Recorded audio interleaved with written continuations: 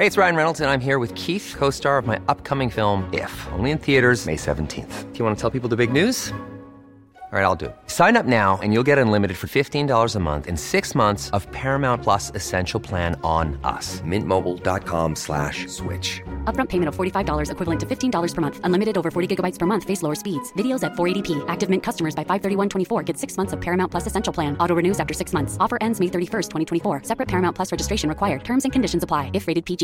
Hiring for your small business? If you're not looking for professionals on LinkedIn, you're looking in the wrong place. That's like looking for your car keys in a fish tank.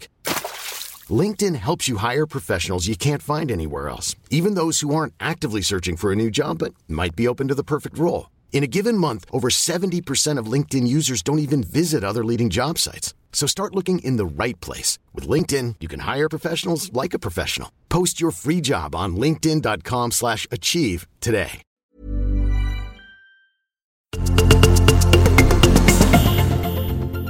...207 3-metersputtar i följd satte golfspelaren Aaron Rai när han var 15 år gammal. I och med det blev denne engelsman en världskändis. 207 förluster i rad är bottenrekordet i den amerikanska collegebasketen. Caltech Beavers från Kalifornien lyckades med det negativa konststycket att inte vinna en enda match på ett drygt decennium. 207 centimeter är damernas höjdhoppsrekord på Stockholms stadion. Kroatiskan Blanka Vlasic hoppade 2.07 2007 där. Förutom Vlasic själv så det är bara en annan hoppare i världshistorien som hoppat högre utomhus, och det är bulgariska världsrekordinnehavaren Stefka Kostadinova. 207 tiondelar eller 20,7 sekunder var Ove Jonssons svenska rekordtid på 200 meter när han blev Europamästare i Belgrad 1961.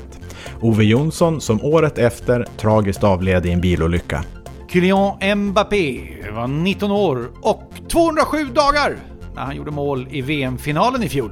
Senast en tonåring gjorde mål i en VM-final dessförinnan var 1958. Namnet då? Pelé. Mark Messier, en av de mest hyllade kaptenerna i NHL-historien, och vi förknippar honom med Edmonton Oilers och New York Rangers, eller hur? De båda klubbarna som han vann Stanley Cup med. Men minns ni att han också spelade några säsonger för Vancouver Canucks? Och gissa nu, hur många NHL-matcher gjorde Mark Messier för Vancouver Canucks? Ja, inte 206 i alla fall. Då gissar jag på 207. Det är rätt! 207. Och i och med det så kan vi starta avsnitt 207. Med Jens, Lasse och Tommy.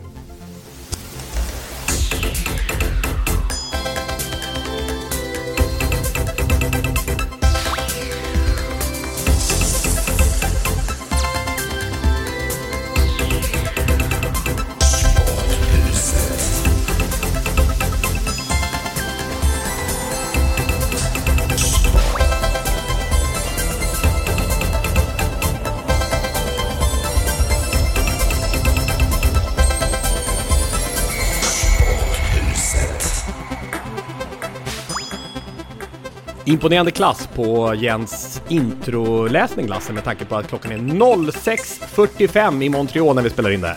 Ja, Jens, vi har ju lite minnen, Jens och jag, från ganska tidiga eskapader. Jag tänker på klockan då. När vi var VM 2014 i Brasilien så hade vi ganska tidiga avfärd några gånger. Jag minns särskilt och Jens var ansvarig för frukostmackan i bilen. Vi hade transport då ut till flygplatsen. Botafogo, Jens, kommer du ihåg det? 4:45 på morgonen. Jag tror inte ens att du tittade åt mackan. Du satt bara alldeles tom i blicken framåt. Men ungefär framåt när vi närmade oss, vi skulle till Fortaleza, en flygning på 4 timmar. När vi liksom var inflygning, landning om 10 minuter, då spratt det till i gubben. Ja. jag tror jag ser ut ungefär som en boxare som har gått en 12 ronder eller något sånt där. För mina ögon är liksom igenmurade på morgonen vid så här tidig tid. Men jag håller på att lära mig det här med Montreal-tiden. För när man åker över från Sverige till Montreal så tycker jag då är det ju väldigt lätt att studsa upp på morgonen de första dagarna. Och då försöker jag helt enkelt bara stanna kvar i en tidig tid, det vill säga. Så jag kör alltid 6-väckning och det gör jag inte hemma, kan jag säga. Och så sedan så försöker jag successivt när jag närmar mig hemresa och göra det 5 på morgonen. Så att jag är lite närmare svensk tid och har lite lättare att anpassa mig när jag väl kommer tillbaka. Ja, så blev det succé på finkampen för Armand Duplantis ena dagen och Daniel Ståhl andra. Och spjutkastaren där fick iväg personbästa, eller vad det var. Vad var det? Ja, det var ju Sverige 2 genom tiderna, nästan 86 meter. Ja, jag visste Team det. Amb. Och du jobbar som speaker där, så det måste men vara... du dök aldrig upp. Nej, du fick ju en inbjudan. Ja. Märkte du förresten att jag skickade ingen fråga om vädret? För det var så kristallklart att det skulle vara perfekt friluftsväder. Du fick faktiskt besked redan i podden om att det kommer en värmepuff inför den där helgen. Så att det har inte ändrats på något sätt. Och det är varmt när vi spelar in nu också, så det var bra med det. Nej, jag hade inte möjlighet att närvara. Men det förhindrar mig inte att vara glad över det som presterades sportsligt. Och att Armand Duplantis hoppar 6 meter på Stockholmsdagen. Det är en svensk stavhoppare som hoppar 6. Vad hoppar den som var 2 i tävlingen? Jag tror att det var 5,46. 5,46 hoppar 2an, ja. Han var bara 54 centimeter bättre. Det tycker jag väl ändå var lite underkänt kanske. Han borde vara ännu mer överlägsen. Men det tycker jag är kul. Ja, och framförallt det vi pratar om ni kan lyssna igen på avsnitt 206 då, min hyllning till Mondo och hans enorma generositet mot publiken. Showen bara fortsatte. Det var ju som att Slottsskogsvallen och sen vidare via vår podd till den här händelsen på Stockholms stadion då. Alla hade ju då dragit sig bort mot stavhoppskurva. Och sen klarade han 6 meter i första försöket och sen då, vad händer nu? Armand Mondo Duplantis, vad händer nu? Fram med micken, vet du, mellan hoppen. Det har ju aldrig hänt tidigare på någon tävling i friidrottsvärlden någonsin. Att någon liksom i det läget pratar i mikrofonen. Då säger han bara 6-0-7.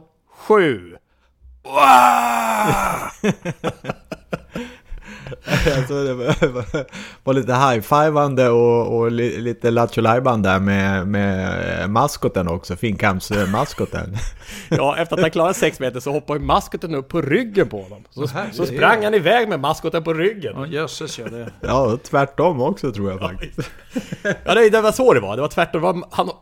Hur var det egentligen? Strunt samma. Vad var det för maskot? De har ju ett lodjur som heter Carlo. Det är något, apropå, det är Göteborgs... Carlo Ada. Ja, Carlo, ja. Sen friidrotts-EM en gång i tiden, eller vadå? Ja, exakt. Både Carlo, hans Ada, hälsa glittrande glada. Du är välkommen till Göteborg och så vidare, ja. Om du kommer från norr, söder, öst eller väst, är du välkommen gäst på vår sjungande fest. Både Carlo och hans Ada, hälsa hjärtligt och glada. Du är välkommen till Göteborg. När det gäller Armand Duplantis eller Daniel Ståhl eller Amb, alltså de här världsresultaten vi pratar om, då tänder jag till. Och när det gäller Duplantis så har vi har ju en potentiell Jerringprisvinnare här. Absolut. Lite grann i konkurrens med Tove Alexandersson som fick en mini-mikrokärleksbombning förra veckan. Men vi pratar ju om höga tal i popularitet. Och de som... svenska folket öppnar sina hjärtan för eller sin famn för och omsluter och tar till sig utav, de ska vi följa noga och mycket, mycket nära. Jag gläds med Duplantis.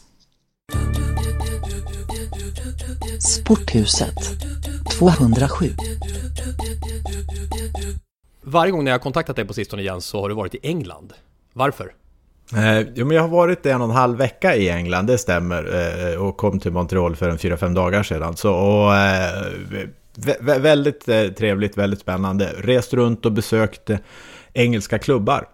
Så på 8-9 dagar lika många klubbar och otroligt intressant tycker jag liksom att titta på såklart vilka resurser de har, alltså vilka träningsanläggningar där man får dansa in på. Jag har ju varit tidigare på Tottenham så fick jag uppleva den igen. Chelsea-Everton så var inte mycket sämre det. Men också rent personellt inom det område som jag har jobbat med inom Malmö FF med analys och videoanalys och sådär. Och så ser man liksom där det sitter liksom staber på 14-15 pers som jobbar med analys. First team, recruitment, academy eller rena data science lirare. Alltså det är enorma resurser de har, men en oerhörd skillnad mellan de som har anammat det mest och de som har anammat det minst. Och det jag tolkar in när jag liksom försöker att grotta det lite grann är lite grann att det präglas av den buy-in som de får från den sportsliga ledningen och därefter managern. Så liksom är det en manager som är öppen, är det en sportslig ledning som förstår vikten av det, så prioriteras resurser och då blir man duktig där. För det är en jättestor skillnad och jag kan säga de som sprang hem Champions League-titeln i våras är de som av hittills det jag har fått reda på också är den ledande klubben inom det här området. Liverpool är alltså bättre än till exempel City på det här? City har inte full kännedom än. Hoppas på att besöka dem väldigt snart. Men av 8 andra klubbar så var det liksom nästan till ett par placeringar innan 2:an kom. Trots att de är liksom bland världens bästa klubbar så är de ändå öppna och nyfikna och ser det vi kommer att presentera och det vi har, kan det göra dem bättre? Ja, men då nappar de på det. Och det tycker jag liksom också präglar de som är bäst. När du är ändå inne på det ämnet, kan vi inte ta det direkt när vi fick inspel på Sporthuset, eller om det var Sporthuset podcast, vår hemsida, från Andy Törnqvist. Han skrev det att jag följer Jens arbete med att granska fotboll kors och tvärs i världen. Har en fråga till honom, eller snarare en tanke. Fotbollen har under lång tid varit styrd av fasta spelsystem. Man pratar 4-4-2 eller 3-5-2, kanske 3-4-3. Varför sker ingen vidareutveckling av det här? Varför kommer inga nya idéer som revolutionerar fotbollen? Det kan ju inte vara så att fotbollen är perfekt, eller? Alltså till exempel snegla på amerikansk fotboll med alla de verktyg som Jens jobbar med, så borde ett lag kunna hitta flera taktiska saker som kan vara matchvinnande. Börjar matchen med 4-4-2, står det 0-0 30 minuter in i matchen, byter laget till 3-5-2. Leder man en match med 1-0 i 80:e minuten, går man ner och spelar 5-5-0. Det borde ge ett mer komplett spel där man under 90 minuter hela tiden anpassas efter matchbilden och försöker optimera laget. Visst skiljer en del mot amerikansk fotboll, men borde gå att anamma en del utav det här taktiska tänket. Jag hade en sån upplevelse i somras när jag tittade igenom lag i dam-VM, och där Tyskland, även om de nog inte lyckades för att de hade den här Marochan som var skadad mest hela turneringen, eller hur, Lasse? De kom in mot Sverige i kvartsfinalen, ja. Och det var ingen lyft. Hon var ju klart drabbad av sin skada. Ja. Men de tyckte jag hade det närmaste något som var nyuppfunnet. Där de tänker egentligen lite grann som jag tror Leipzig har spelat med också. Det vill säga att man har haft egentligen 2 centrala mittfältare, man har haft 2 stycken 10 och man har haft 2 stycken forwards. Det vill säga att man har väldigt mycket folk centralt i planen. Så jag tycker nog att det finns, och flexibilitet vinner titlar. Jag såg förresten att FIFA nu har satt under utredning och plocka bort de assisterande domarna och ersätta med robotar. Det är det du har varit inne på? Ja, jag har varit inne på det. Ja, du har ju förutspått det. Ja, därför att de assisterande domarna får ju inte vinka. När VAR finns så lyfter de inte flaggan för offside förrän bollen har gått till inspark. Det är ju så otroligt fånigt. Vilket ju indikerar att de är ju liksom på väg att vinka bort sig själva. Så att det in med robotarna där och kolla om bollen är väl in eller inte. Och så lite chip i tröjorna där, så kommer de kunna avgöra offside. Blinkar på arenan och så blir det frispark. Det här är inte ljudmusik för alla fotbollsnostalgiker att prata om robotar. Nej, och det är lite grann det som är gränsdragningen i det här också. Att det är ett klassiskt 4-4-2 kan det möjligtvis bli 3-5-2 utav. Men där går väl gränsen för vad traditionalistiken inom fotbollen klarar. Sen från panikkänslor. Sen blir det ju kritik mot att det ska göras på något sätt som det inte alltid har gjorts. Och det är ju inte det lättaste.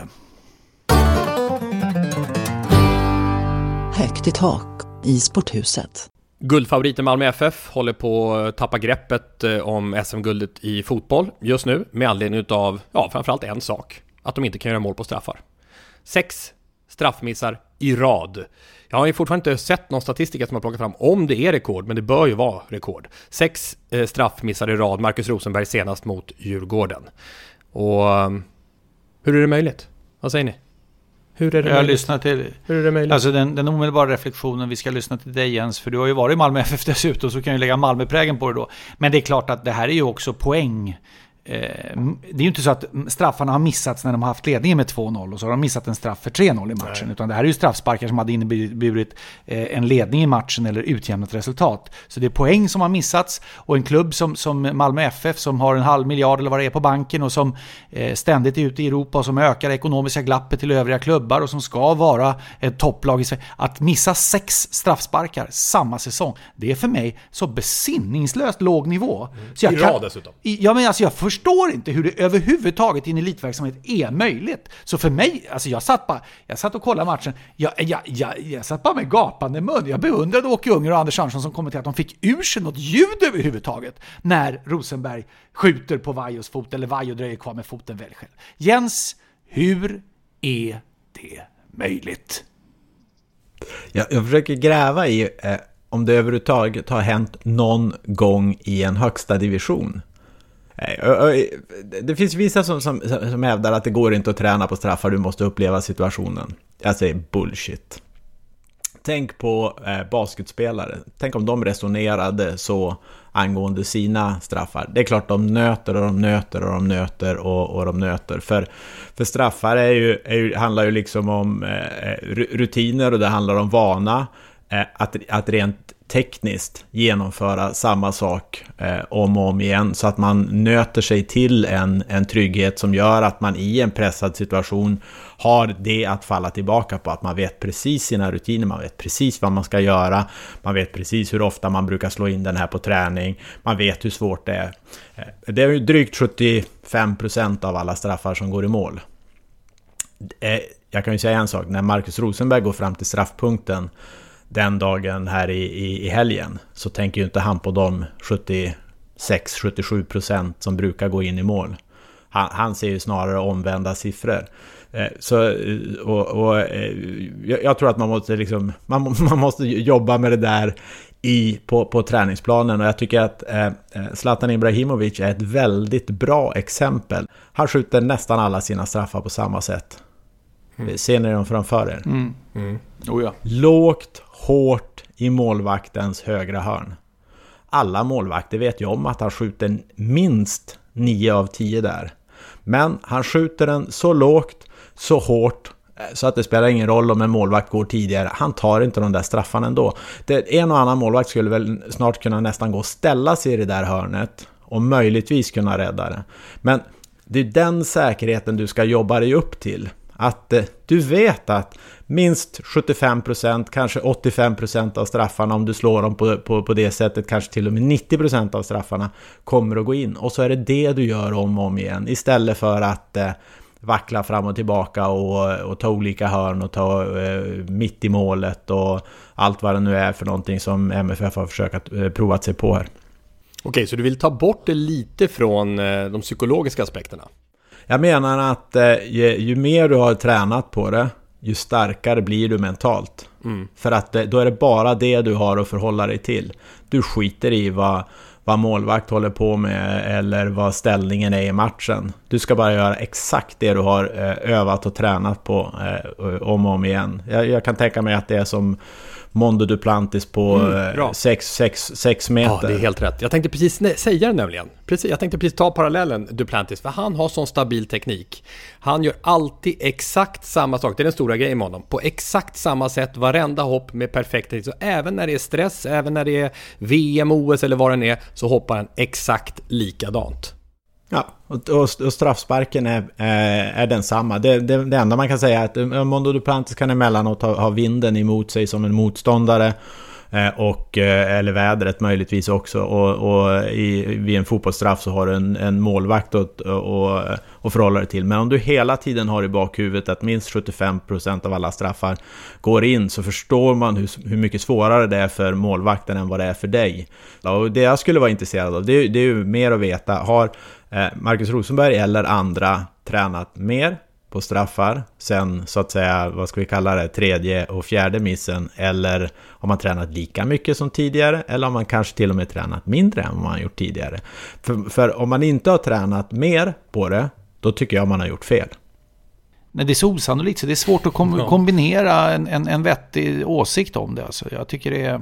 Men Tommy Vaiho, Djurgårdsmålvakten, han passade ju på att utnyttja det mentala läget. Han gick ju fram och flyttade lite på bollen och tog lite extra tid på sig. Och sen sa ju faktiskt i intervjun Tommy Vaiho, det var väl på Simor i er sändning där, Lasse, att han tänkte att här är nog spänt. Han kommer nog lägga den mitt i målet. Han drog det som någon slags slutsats av att det är spänt, att man ska slå den mitt i mål. Jag fattar inte riktigt hur den hamnar. Nej, men jag är övertygad om att de hade pratat om det i Djurgården, hur de skulle hantera om Malmö får en 11 meters spark. Så att det hade de säkerligen haft ett resonemang om, att störa så mycket som möjligt att hantera. Och jag menar, det kändes ju normalt sett när det blir en straffspark, så det lagets supportrar är på väg att få eufori ju. Och man ser ju ofta i sammanhang att när den spelaren som har blivit fälld eller ligger ner där får krama ju om, alla kommer rusa fram lagkamrater, och då men i Malmös fall så blir det ju nästan så här Man känner att arenan tystnar liksom och bara nej, dömer han straff? Nej, spelarna tar sig för ansiktet. Ja, visst. Och man känner liksom att de skickar från läktaren bara, ta frispark, flytta ut, vill ha frispark, freischluss, nicht elfmeterspark för helst. Ja, ni fattar. Men det är ju inte klokt alltså. Gud. Och när du ändå kom in på din Ove Rössler-imitation så var det alltså så att han vågade inte titta heller på Rosenbergs straff. Utan han tittar ju, det fanns ju bilder på det i sändningen då, hur han vänder sig om. What was your feeling when you got a penalty since you've missed 5 before? I felt we will score. But you didn't. We missed actually 5 in Allsvenskan. But you couldn't look at the penalty. No, I tried to change my strategy, so it didn't work. Strategin fungerade inte. En ny strategi, någon slags skrockgrej där från Ove Rössler. Ja, och jag är ju lite sådär nyfiken på om det kan vara så att vidskeplighet är till och med mer vanligt förekommande inom fotbollen än andra sporter. För som bekant så är fotbollen en sport som avgörs med få mål. Det är väl en 2,7 mål per match i snitt eller något i den stilen. Och om man jämför det med handboll så avgörs en handbollsmatch med kanske 15 mål och en basketmatch med 60, 70, 80 skott, vad vet jag. Och en tennismatch av ännu fler vunna bollar. Med andra ord så kan ju liksom, om man väljer att kalla det slumpen eller tur eller otur eller ett misstag eller en individuell skicklighet avgöra en match. Det vill säga något väldigt litet kan avgöra. Jag vet inte hur många gånger vi säger att resultatet speglade inte prestationen och såna här saker. Och det kan ju vara så att det lämnar utrymme för mer vidskeplighet. Hur många spelare ser man inte som hoppar på 2 gånger på ett ben eller som gör speciella rutiner, eller Bengt Andersson med sina vinnarkalsonger som ju knappt höll ihop där året IFK Göteborg vann SM-guld. Cristiano Ronaldo lär ha minutiösa grejer som han förhåller sig till. Vi har Thomas Ravelli som alltid skulle komma in sist. Vi har vem tusan var det förresten? Var det Kolo Touré eller något i den stilen? Spelade mittback i Arsenal. Han skulle ju också absolut vara in sist in på planen. Han kunde ju inte spela en fotbollsmatch om han inte var sist in på planet. Så fick ju i en halvtidsvila där fick ju Gallas mittbackskollega tror jag behandling, så han liksom dröjde kvar, och då var ju Touré tvungen att dröja kvar också för han skulle absolut sist in, så de kom ju liksom in när bollen har spelats av, och jag tror till och med Touré får en varning för att han liksom har stått där vid linjen och väntar liksom på att Gallas ska komma, så när Gallas får komma in så springer han in utan att ha fått tillstånd och får en varning för det. Så det lämnar ju utrymme för en del vidskeplighet. Jag vet inte, vad säger ni? Ja, men det är ju, den svaga punkten är ju då när man inte kan hålla det, för då blir man ju helt försvagad då, när man inte kan hålla vidskepligheten. Som Christian Mattiasson, jag vet inte om det var när han var i Djurgården eller Elfsborg, men han var ju alltid så här att han skulle sparka på någon papperskorg tror jag, innan han gick in och skulle spela. Det var alltid så. Men då om det var när han var i Djurgården med ett AIK, då hade AIK givetvis sett till att alla papperskorgar var borta. Vad har vi för, taktik här av att ta bort alla? Blev det hans bra. livs sämsta match då eller? Ja, men jag minns inte, men det blir i alla fall stökigt kan jag tänka mig hos honom. Rabiat nog så sprang han ut utanför arenan och ner. Det var på Gamla Råsunda säkert. Det var nere i Solna centrum där och jagade. Det måste finnas någon papperskorg någonstans. Så det är ju svagheten. Jag slog upp här lite. Det får man väl ändå säga, en liten svaghet faktiskt. Jag slog upp här ett citat apropå vidskeplighet. Det var Fredrik den store. Det var väl någon gammal tysk kung eller något sånt där, som sa: vidskeplighet är det mänskliga sinnets svaghet. Det var bra sagt. När man tror att man ska få hjälp av någonting som man absolut inte kommer att få hjälp av. Nej, uppenbarligen i alla fall i Malmö FFs fall så kan vi konstatera att den samlade vidskeplighetsinsatsen inte nått upp till vad som behövs. Därför att de har ju ännu inte gjort mål på en straffspark. Och det hjälpte inte att Rösler tittade bort heller. Men hade du själv några grejer för dig, Jens, eller när du spelade? Jo, alltså det är ju vissa såna här saker. Men det är ju mer alltså hur man knyter sina skor och hur man vill mer ha det på ett sätt som man vet att man trivs med. Om man ritual eller? Ja, så inga i övrigt sådana här extrema grejer. Men det skulle vara rätt kul att höra från lyssnare vad lyssnarna har samlat upp för vidskepligheter och vad kanske en och annan har haft själv under sin karriär som har hjälpt eller stjälpt. Och är det @Sporthuset? Ja, på Twitter. Sporthuset podcast, hemsidan. Det finns ju på Instagram också. Men precis, det kan ju finnas helt andra saker än de vi pratar om här nu. Speciella grejer. Ett tillägg här som jag tycker ska göras. Djurgården vann ju matchen med 1-0. Och det är alltså så att Djurgårdens sista söndagen i augusti 2019 kan ha spelat bort Malmö FF från SM-guldet genom att vinna i Malmö. Och Djurgårdens IF kan första söndagen i september 2019, alltså söndagen därpå, spela bort AIK från den realistiska möjligheten att vinna SM-guldet på bortaplan i Solna. Och på detta sättet då skaffa sig med tanke på det kvarvarande spelschemat och distansen till de övriga lagen en stark sannolikhet att klara SM-guldet överhuvudtaget. Det vill säga det är 7-8 dygn som är något av det idrottshistoriskt tyngsta. Djurgården har en ärorik historia, jag känner till det i många idrotter, det är inte det. Men det här är kraftiga papper vi snackar om. För Djurgården kan alltså skaffa sig ett försprång här genom att också släcka AIKs guldförhoppningar i Solna. Efter att de har släckt i Malmö. Det är ju rätt Djurgårdsstarkt får man säga. Vad säger sannolikhetsläran om det? Om Djurgården vinner över, jag fick en sån uträkning här, om Djurgården vinner över AIK.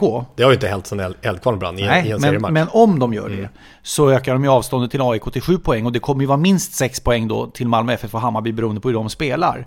Och om man då tittar på de motståndarna Djurgården har kvar de sista omgångarna som bland annat innehåller tror jag Sirius och GIF Sundsvall och Örebro och flera lag som så att säga Falkenberg som är indraget i negativa kvalstreck eller annat.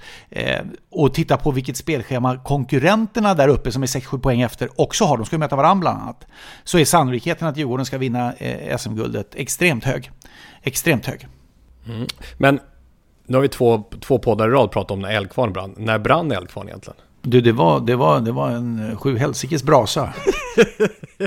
Alltså vet ni ens vad Eldkvarn var? Det var alltså en ångdriven kvarn i Stockholm som låg där det nuvarande Stadshuset ligger. Jaha. Så Stadshuset byggdes där Eldkvarn låg. Så det låg precis på den platsen. Man har ju sett framför sig att det låg på Söder. nej, utan det låg precis där. Och det brann ju då den 31 oktober 1878. Ungefär då allsvenskan brukar avslutas. Alltså 31 oktober. Ja. Det är sista omgången. 2 november. Ja. Eftermiddag lördag 2 november avslutas allsvenskan 2019. Stadshuset i dess nuvarande form med de 3 kronorna på i Stockholm är ju i alla fall stod klart och invigdes med blå hall och allt 1923. Jag var nästan säker på att Stadshuset byggdes ungefär samtidigt och till som sommarolympiaden 1912 och att det var 1911 som det byggdes. Kanske börjar byggas då, men invigningen. Slå upp Stadshuset där får du se. Stockholms Stadshus. Så att vi inte nu hamnar helt fel. Det är ju ett viktigt stickspår här. Det är ju ett av de största stickspåren på våra 207 avsnitt. Men det måste ändå landas. Stadsfullmäktige beslöt 1908 att bygga Stockholms stadshus. Men det krävdes 15 år att fullborda byggnadsverket. Så ni har båda rätt kan man säga. Ser man på. Jag sa att det stod klart. Ja, och Jens har också rätt. För de höll på att spika som mest när det var sommar-OS.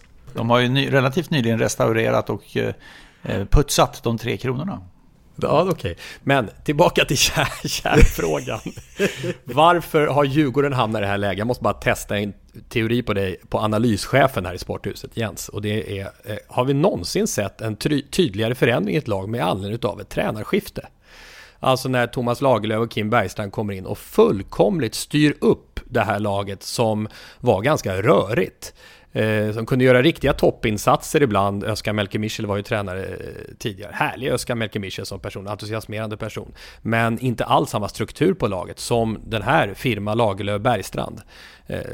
Som alltså tog över inför den här säsongen. Nej, men de har gjort ett fenomenalt jobb. Jag tycker de gjorde ett väldigt bra jobb med Sirius också. Men en sak är ju att ha en idé om hur man ska strukturera sig. Det kan man göra på olika sätt med framgång på olika sätt. Det jag tycker som de har lyckats med fullt ut, det är ju att sälja in det till gruppen och få hela laget och samtliga spelare att köpa det fullt ut. Så att sättet de genomför det på är ju verkligen ihop och som ett lag. Och då får ju effekten av struktur och strategi så mycket bättre utfall än annars. Förstår du? Hänger med? Så det tycker jag är liksom den största grejen i det hela. Sättet de har fått med sig i laget och fått dem att köpa idén och göra den till sin. Den kollektiva samhandlingen är ju mycket stark i Djurgården. Vi har haft ett sånt resonemang här i podden tidigare. Men det är också mycket imponerande därför att de är ju nästan till omöjliga att göra mål på. Har de släppt in 3 mål de 13 senaste eller vad det är för någonting. Vunnit 11, kryssat 2. De har ju seriens bästa mittback kan man nog säga den här säsongen. Marcus Danielsson. Jo, men det är konkurrensen vem som är bäst hit och dit. Men alltså det här handlar ju om en helhet som är alldeles häpnadsväckande. Och jag vet många djurgårdare som håller på Djurgården och som adresserade frågan när Tommy Vaiho knockade Marcus Danielsson och Danielsson blev skadad och Vaiho fick ju hoppa in i mål där eftersom Bråtveit hade fått förhindra av någon skäl. Och då sa man det här går ju aldrig med Vaiho bla bla. Han har ju inte förlorat en match på 32 allsvenska uppdrag eller vad det är för någonting. Men nu resonerar vi ju med utgångspunkt från att resultatet är att de vinner över AIK. Nej, oavsett egentligen har de gjort ett bra jobb. Ja, just det. Ja, oavsett har de gjort ett bra jobb. Men när jag pratar om att de ska räcka hela vägen. Men Djurgården har ju förlorat mot Hammarby och AIK. De har ju bara 2 förluster. Det är ju Stockholmsderbyna. Och de återstår. Så att vi sätter förstoringsglas på händelseutvecklingen. Vad säger ni? Vad säger ni? Vad säger ni? Vad säger ni?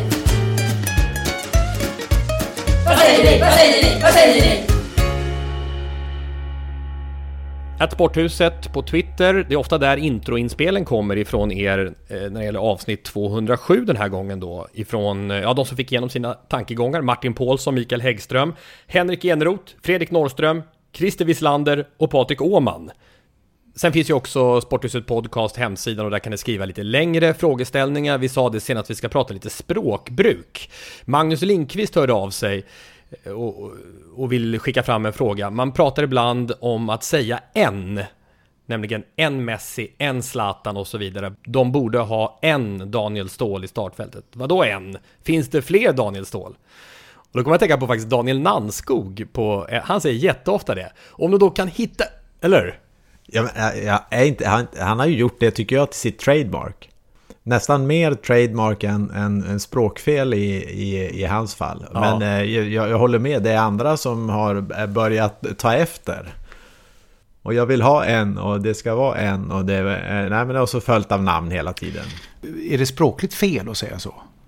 Ja, om man säger, jag tror att det är ju rätt om det handlar om någon som påminner om det. Om man säger så här, Bauhausgalan skulle behöva en Daniel Ståhl i startfältet och så säger vi att Daniel Ståhl inte är med, då tänker man sig någonting liknande än ungefär Daniel Ståhl. Men i Nannskogs fall så säger han ju det, han bara lägger till den lilla grejen apropå ingenting. Så han säger så här, och där uppe finns en Marcus Albeck och där uppe finns en Zlatan Ibrahimovic. Ja, det är klart att det är ju näppeligen så att det dyker upp 2. Så du behöver ju inte ha ett räknetal där, det håller jag med om. När du nämner Nannskog, han är ju så himla energifylld när han jobbar, Daniel Nannskog. På något sätt är det medryckande när man känner att det här är viktigt, det här är viktigt, det här är viktigt, det här är viktigt. Så att jag har inte reflekterat över just den här grejen av änder. Från Isak kom det så här, jag konsumerar en hel del poddar, ofta svenska fotbollspoddar, och en sak som återkommer regelbundet är mediapersoner, journalister inkluderat, som blandar ihop fler, mer, färre, mindre. Ett exempel jag har hört flera gånger är att ha mindre folk i boxen kontra att ha färre folk. Är det här någonting som ni har tänkt på? Och då är det ju att mindre, då skulle det i så fall vara mindre människor och inte färre. Så det är såklart att det är fel. Jag tycker det hade varit kanske en mer lämplig taktik att skicka in större folk i boxen än mindre. Ja, precis. Det finns ju vissa språkliga tillkortakommanden som är... Det där är ju påtagligt kan jag tycka. När den där typen av fel görs. Men en annan sak i den där formuleringen, det här med boxen, det är också intressant samtalsämne. För då är det så här, okej, till vilka vänder vi oss? För boxen, det var ingen som sa för 20-30 år sedan. När vi började på Radiosporten i mitten av 90-talet, var ingen som sa boxen. Sen kom det in via diverse tränarsymposium och så vidare. Att tränare och inne i fotbollen så pratar man om boxen. Och sen har då straffområdet, det är väl straffområdet kan man säga, eller ännu tajtare del av straffområdet kanske. Nej, straffområdet. Det finns ju mycket sådana grejer som kommer ifrån tränarhåll kan man säga, inifrån fotbollen. Vi pratar om så här överlånga inlägg. Nu det börjar komma pocketspelare och så vidare som blir väldigt svårt att hänga med på. Det där reagerar jag på när det blir för mycket engelska över det. Alltså till exempel wingbacks. Men det är svårt, det har vi pratat om, Jens. Det har inte uppfunnits något ord för wingbacks. Kan vi göra det här? Ja, vad är det? Du har fixat det. Ytterspringare. Vadå ja? Det är mer den gamla yttern man tänker på då. Det här är tänker på vad du vill, men jag tänker på en ytterspringare. Ja, en wingback är en ytterspringare. Det är ju gamla liksom Curry Hamrin-yttern. Wingbacken springer ju ytterst. Alltså är det en ytterspringare. Mycket bra! Nej, jag håller med. Wingback behöver vi hitta ett bättre ord för. Boxen tror jag, liksom, tänk bara sådär.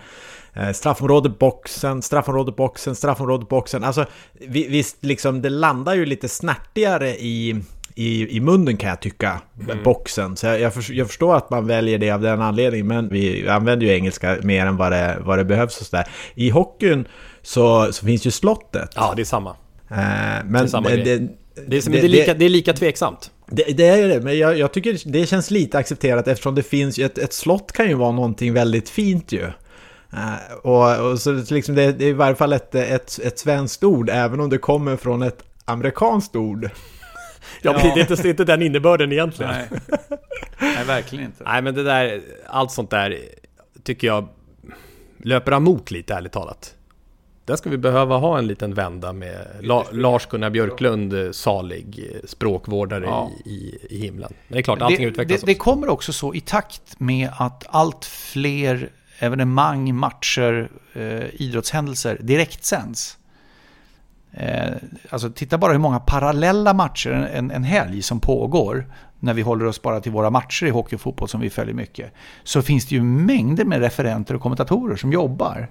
Och då blir det ju så att eftersom fler i dagens läge finns i etern på ett eller annat sätt, och till etern räknar jag nätet nu också, ska jag säga, webbmatcher och sådana saker, både i webbradio och webb-tv, så blir det ju att fler använder ju språket.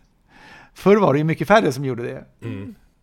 De var inte i alla sammanhang nödvändigtvis mindre, men de var färre. Vilket innebär att det blir en form utav kvaliteten bleknar till följd att det är fler som använder språket.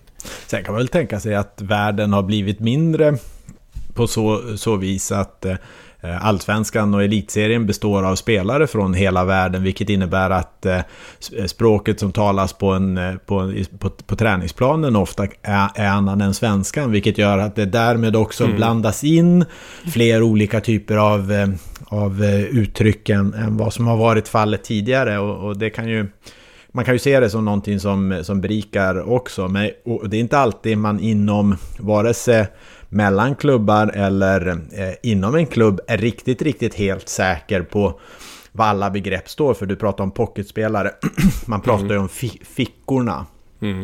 Men det finns någonting som är ganska så vanligt att prata om som heter halvytan.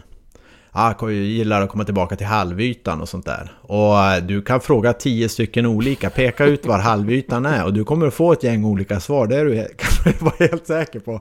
Och om inte man så att säga är helt överens om det inom sporten, så blir det ju, eller inom så att säga sporten, då tänker jag liksom på de som utövar det. Ja, då blir det ju väldigt svårt för de som tittar och försöka fånga upp det också. För då kommer ju kommentatorer och experter använda det på olika sätt vid olika tillfällen, och då blir det ju ett mischmasch av det hela.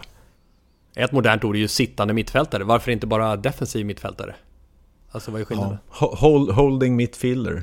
Ja, det kommer därifrån. Ja. Det kommer därifrån. Ja, men det är jobbigt om spelarna själva inte det vet, som den där Lars-Gunnar Jansson-grejen, han säger: grabbar, blir det sallad i egen zon, då är det bara att lyfta ut skalet. Och då så, när han tog Björklöven 1990. Ursäkta grabbarna, förstår inte riktigt vad du menar här. Så det kan vara bra överens om uttrycken. Uppe i Umeå, de hade inte riktigt koll på stockholmska. Ja, men härligt med alla frågeställningar. Vi gillar ju när vi får meddelanden. Ja, verkligen. Och när det finns en språklig medvetenhet. Vi hade ju Bengt Schött med i Sporthuset. Ja, det var ett möte som gav mer smak. Ja. Men alltså, där har vi ju ett strålande exempel tycker jag på en ljuv språklig musik. Alldeles strax kärleksbombning, men först detta. Sporthuset 207. Det här avsnittet av Sporthuset görs i samarbete med Ramboll Stockholm halvmaraton som avgörs den 7 september. Lördag den 7 september alltså, halvmaran i Stockholm. Ramboll Stockholm halvmaraton och passande nog så har vi med oss den kanske största svenska stjärnan, en klart mest välkända svenska långdistanslöparen i alla fall, nämligen Mustafa Mohamed som har sprungit det här loppet tidigare också. Hallå Musse. Hejsan. Du, det här loppet, halvmaran i Stockholm, vad säger du om det? Jag tycker att det är ett häftigt lopp. Det är fin bana, inte minst vid start och mål. Där det går i området mellan slottet, riksdagshuset och operan. Du som har så en enorma löparmeriter, du har sprungit allting, du har mästerskapsframgångar på 3000 meter hinder och du har sprungit maraton och halvmaraton. Just halvmaran då, och som i det här fallet i Stockholm, vad gör den distansen speciell? Ja, just nu har jag faktiskt halvmaran som favorit. Det är inte riktigt lika långt och jäkligt som maran. Men det är ändå fart och det är lagom långt, så att den känns bra. Det är något som tror jag även tilltalar många motionärer så att, som kan ta sig runt en halvmara. Och för egen del då, vad har du för målsättning den här gången? Ja, jag har sprungit 2 gånger. Var 2 förra året och vann tidigare 3 år sedan.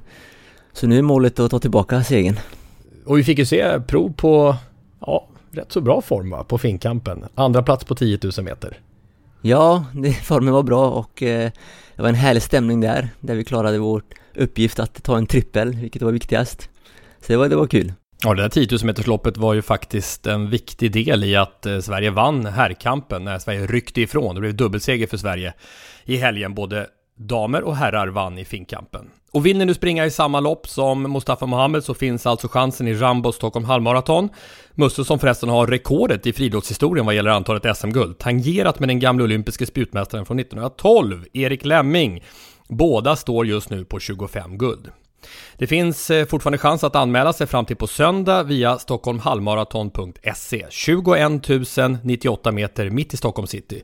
Jag kommer vara speaker på plats och har gjort också en helt ny grej. Nämligen spelat in små återkommande peppande röstanvisningar om banan med lite tillhörande geografilektioner också i den löparapp som Rumble tagit fram.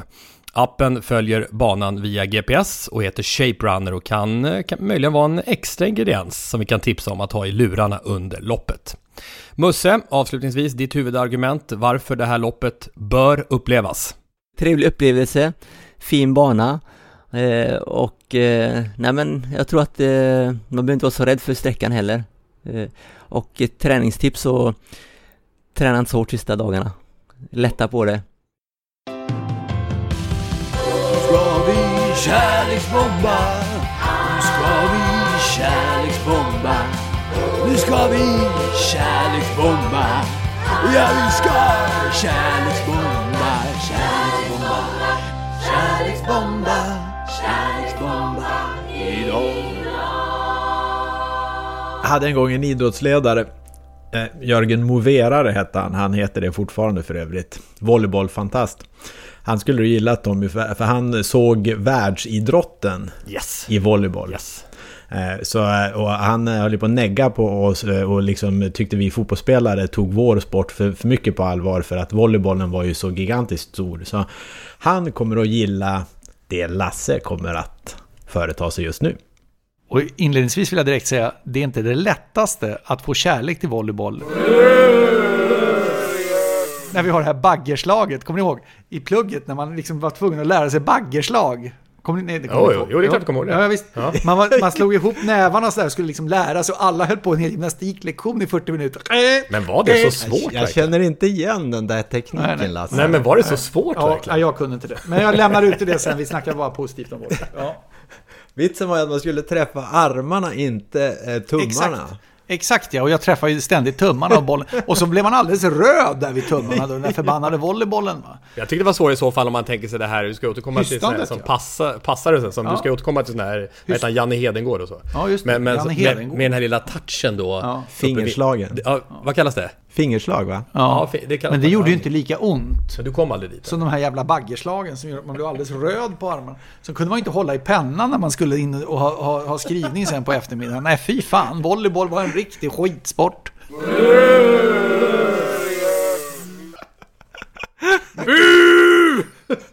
Det är ett lysande utgångsläge, eller Jens, inför det som komma skall. Det kan bara bli bättre för volleybollens del. Det här är historien om hur svensk volleyboll blev folkkär. Om när den normalt idrottsintresserade svensken pratade om volleyboll. Om det nu är så att vi ska plocka fram en svensk volleybollstjärna idag, så lyser Isabelle Haak överlägset tydligast. Blott 20 år gammal tjänar hon många miljoner om året i sin nuvarande turkiska klubb. Ni som följde idrotten för 30 år sedan i slutet av 80-talet, kommer ni ihåg namnen som var stora då? Lagkaptenen och passaren Jan Hedengård, centrarna Peter Tolse och Per-Anders Säv, Spiker-spelarna Håkan Björne, Bengt Gustafsson och Lasse Nilsson. Allt under ledning av smått legendariska svenska förbundskaptenen Anders Christiansson, som formade ett starkt framgångsrikt landslag ur en grupp spelare födda 1963, 64 och 65. Den processen pågick från junioråldern och framåt. 1987 var Sverige i semifinal i Europamästerskapen. 1988 deltog Sverige i de sommarolympiska spelen i Seoul, Sydkorea. Och så då 1989 Europamästerskap på hemmaplan i Örebro och i Stockholm. Jag tycker det är särskilt viktigt faktiskt, inte minst med tanke på vad du normalt sett hävdar, Tommy, att stryka under att volleyboll är en världssport. Antalet aktiva länder överstiger 200 och fler än just 200 miljoner människor spelar volleyboll i världen. Regerande världsmästare är Serbien på damsidan och Polen på herrsidan. Regerande olympiska mästare på damsidan är Kina och på herrsidan Brasilien. För 30 år sedan var Sovjetunionen sportens dominant. 3 raka VM-finaler, totalt 5 OS-finaler och 9 raka EM-guld. Och nu var det EM-semifinal just i Globen i Stockholm. Super-Sovjet mot värdnationen Sverige. Och det omöjliga, eller åtminstone apropå språk och värderingar, osannolika hände. Semifinal, Sverige-Sovjet, 2-2 i set och i det 5:e svenskt vinstläge har ni hört. Från Sveriges Television hör vi en på rösten i alla fall tydligt något yngre Jakob Hårds kommentering. Och Sverige kommer att ha en 3:e matchboll. Nu är det inte mer än högst 2 bollar kvar i den här matchen, oavsett vilka som vinner dem. Det kan alltså bli 16 lika och sudden death i princip. Oj, vi har matchbollen på gång. Nu har Sverige chansen! Ja! Det är helt otroligt! Vilken insats! Vilken insats! Sverige vinner det 5:e setet över Sovjet med 17 poäng mot 15! Och det här är nog alldeles sagolikt. Det här är en första klassens sensation. Sovjet har inte missat ett EM-guld sedan 1963. Ja, Sverige har aldrig förut slagit Sovjet. Och på vilket sätt man gör det nu. Ja, väldigt övertygande. 199 centimeter Lasse Nilsson från handbollsstaden Ystad smashade Sverige till den största svenska volleybollsegern någonsin. Dagen efter redan var det VM-final mot Italien som var starkare och vann med 3-1 i set. Men det spelar liksom inte någon avgörande roll. Det svenska volleybolllandslaget hade vunnit idrottssvenskens hjärta. Det var skarpe, legendariske Anders Christiansson som byggde och utvecklade det svenska volleybollundret. Han är idag 70 år och blev bara för ett par år sedan unik som den första svensken någonsin invald i internationella volleybollförbundets Hall of Fame. Christiansson, han gick sin egen väg och han var kontroversiell, det ska vi veta. Han var tydlig. Och som avslutning på den här hyllningen av det svenska volleybollundret på 80-talet lyssnar vi till ledarskapsfilosofin från Anders Christiansson. Det viktigaste är att ha en idé. Alltså, du ska ha en bra idé och du måste sälja din idé till spelarna så att de blir besjälade av den här idén. Och då är det mycket bättre att ha en lite sämre idé än att ha världens bästa idé och du inte har förmåga att sälja den. Och det gäller tror jag all idrott. Det finns massa idrott där inte idéerna, i efterhand kan du bevisa det vetenskapligt att det här var faktiskt inte det bästa. Men när alla tror på den idén, då kan du försätta berg. Wow. Det är, jag hör ju mig själv säga de där orden och har sagt dem, och nu förstår jag vart de kom ifrån. För jag var ju frälst av det här volleybolllandslaget och tycker att de trollband ju under ett par år och framförallt under det här mästerskap. Och det gav, tyckte jag, var framförallt en djupare förståelse för volleybollsporten. Backspike blev ett begrepp som folk förstod. Passarnas skicklighet med fintar, direkta, korta, höga, långa, alltså förstå spelsinnet som krävs, blockarnas olika sätt att formera sig, smasharna som kunde liksom sikta på fingertoppar. Det hade jag aldrig uppfattat tidigare, att kan man tänka så att man smashar fingertopp och får liksom touch ut. Jag tycker det var ett vad jag tyckte det var häftigt med volleyboll i den här eran, och Anders Christian som var kanske, som det verkar, pappan till det. Jag tycker man ska också faktiskt stryka under vikten av att ta på sig ett arrangörskap.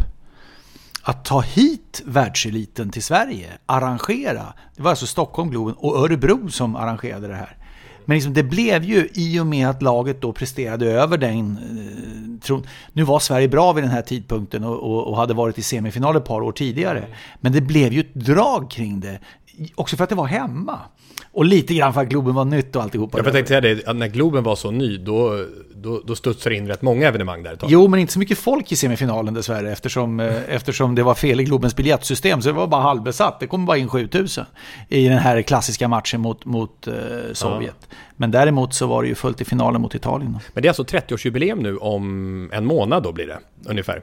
30-årsjubileum, så det är ju häftigt. Och du pratade om det här med den globala volleybollen, ni gjorde det båda, och då gick jag in på mina sajter såklart. Och nu har jag hittat en ny sajt, och den heter topends.sports.com, topends.sports.com, och där kan man alltså på alla möjliga olika sätt värdera sporterna i världen.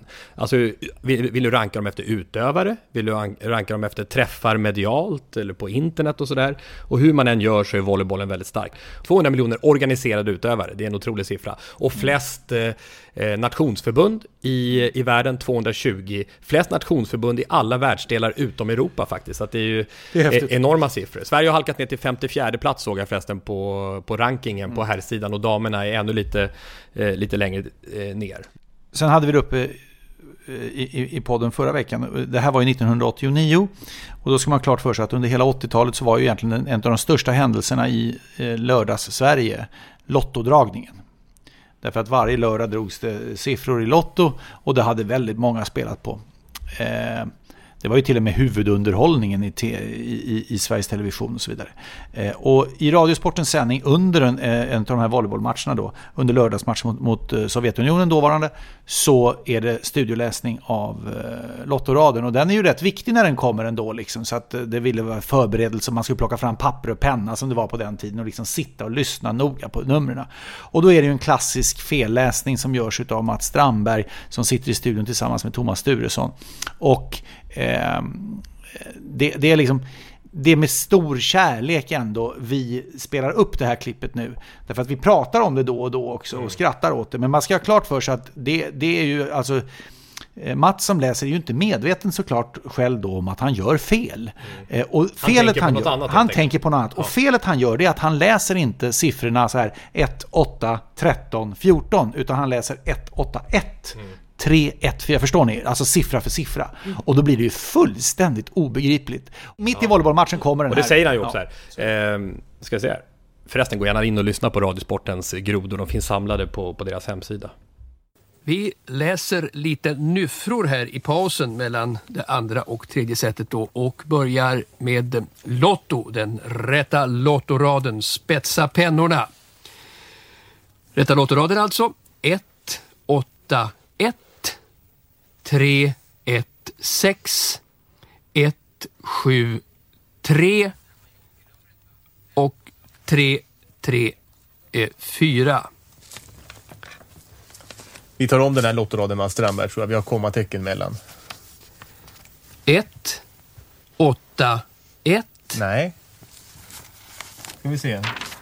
Är det fel på raden? Nej, så här ska det låta istället. Vi tar om ett alltihopa. Ni glömmer vad ni har hört nu. 1, 8, 13, 16, 17, 33 och 34. Så ska det vara, ja. Då får jag reversera mig med det rätta jokernumret här då istället. 5, 3, 1, 8. Reversera. 7, 8, 7. 5, 3, 1, 8, 7, 8, 7. Nej, fullständigt underbart. Men det är också... han går ut väldigt hårt, kan man säga. Det är det jag gör extra roligt. Här kommer den rätta lottoraden. Det är i alla fall en klassisk groda, så är det. Finns ni med i grodarkivet? Ja, alltså Bengt har ju den här travläsningen som jag har kört någon gång i Sporthuset också, när ni bryter ihop där. Ja. Den finns ju med. Och sen, jag tittade lite där på det, gå in och lyssna där. Du lackar på Vuvuzela där någon gång också, det är lite kul. Ja. Jag får ett getingstick i sändning på Finnkampen faktiskt. Mitt i alltihopa. Ja, det är Finnkampen, ja. Och sen råkade jag skicka iväg mitt headset med handen på något sätt när vi skulle göra något. Ja, så det finns. Men den här är ju outstanding såklart. Men du, medan du börjar fiska lite i påsen där, Lasse, så vill jag också berätta om ett inspel från Jonas Kock som tangerar kärlekspåsen. Han vill tipsa om det som heter Swim Run, som kommer nu på måndag den 2 september. Då avgörs VM och det som kallas Ö till Ö i Swim Run. Jag känner inte alls till den här sporten. Mellan Sandhamn och Utö så kommer bland annat Anders Södergren och Therese Alshammar stå på startlinjen, dock inte i samma par, och så hela eliten inom sporten. 05.50 till 06.10 går starten i Jens Fjällström-tid. Ja, det är det. Och när de startar mellan 05.50 och 06.10 från det här Ö till Ö, det beror på när Finlandsfärjan passerar. Det är inte så många sporter som har den komponenten. Och vad är då swimrun? Jo, det är en tävling där du springer och simmar totalt 75 kilometer, 7,5 mil. 6,5 mil löpning, 10 kilometer simning. En sport som uppfunnits i Sverige. Och du simmar med skor på och springer med våtdräkten. Så allt du har i startögonblicket ska du ha med dig till mål. Alltså både skor och våtdräkt. Hälsa Jonas Kock som har en podcast som heter Swimrun-podden. Det låter mastigt, va, eller? Du ser helt färdig ut.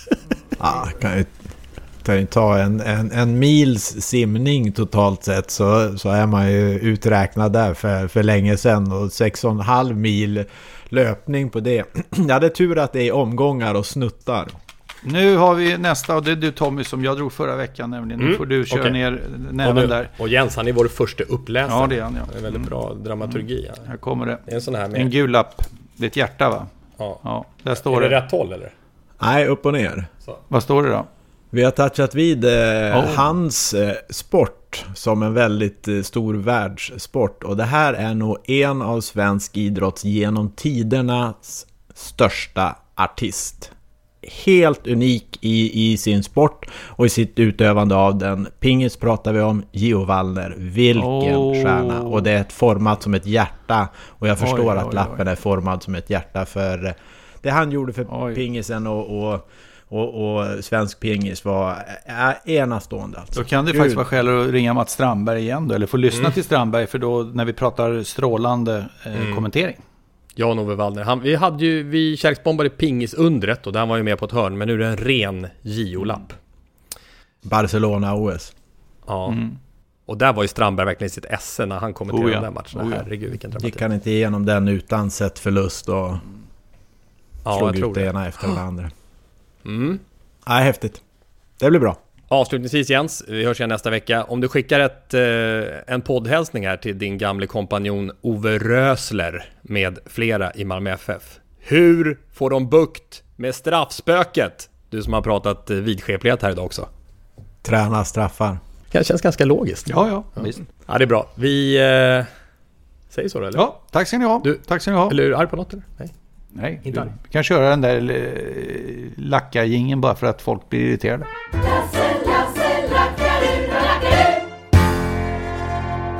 Ha det bra i Montreal. Ja. Bonjour. Samma, vi ses nästa vecka. Nästa vecka, trevligt. Avsnitt 208 då. Trevligt, jättetrevligt. Välkommen hem. Tackar.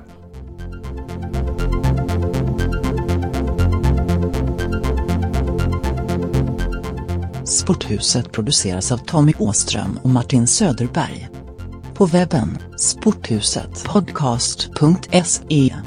Jinglar gjorda av sånggruppen Sonora, Patrik Oman, Jonas Jonasson och Albin Blomgren. Hörs nästa vecka, Jippi.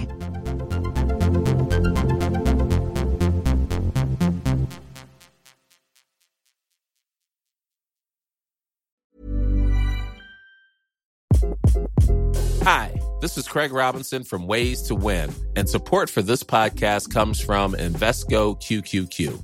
Invesco QQQ is proud to sponsor this episode, and even prouder to provide access to innovation for the last 25 years. Basketball has had innovations over the years, too. We're seeing the game played in new ways every day. Learn more at Invesco.com/QQQ. Let's rethink possibility. Invesco Distributors, Inc.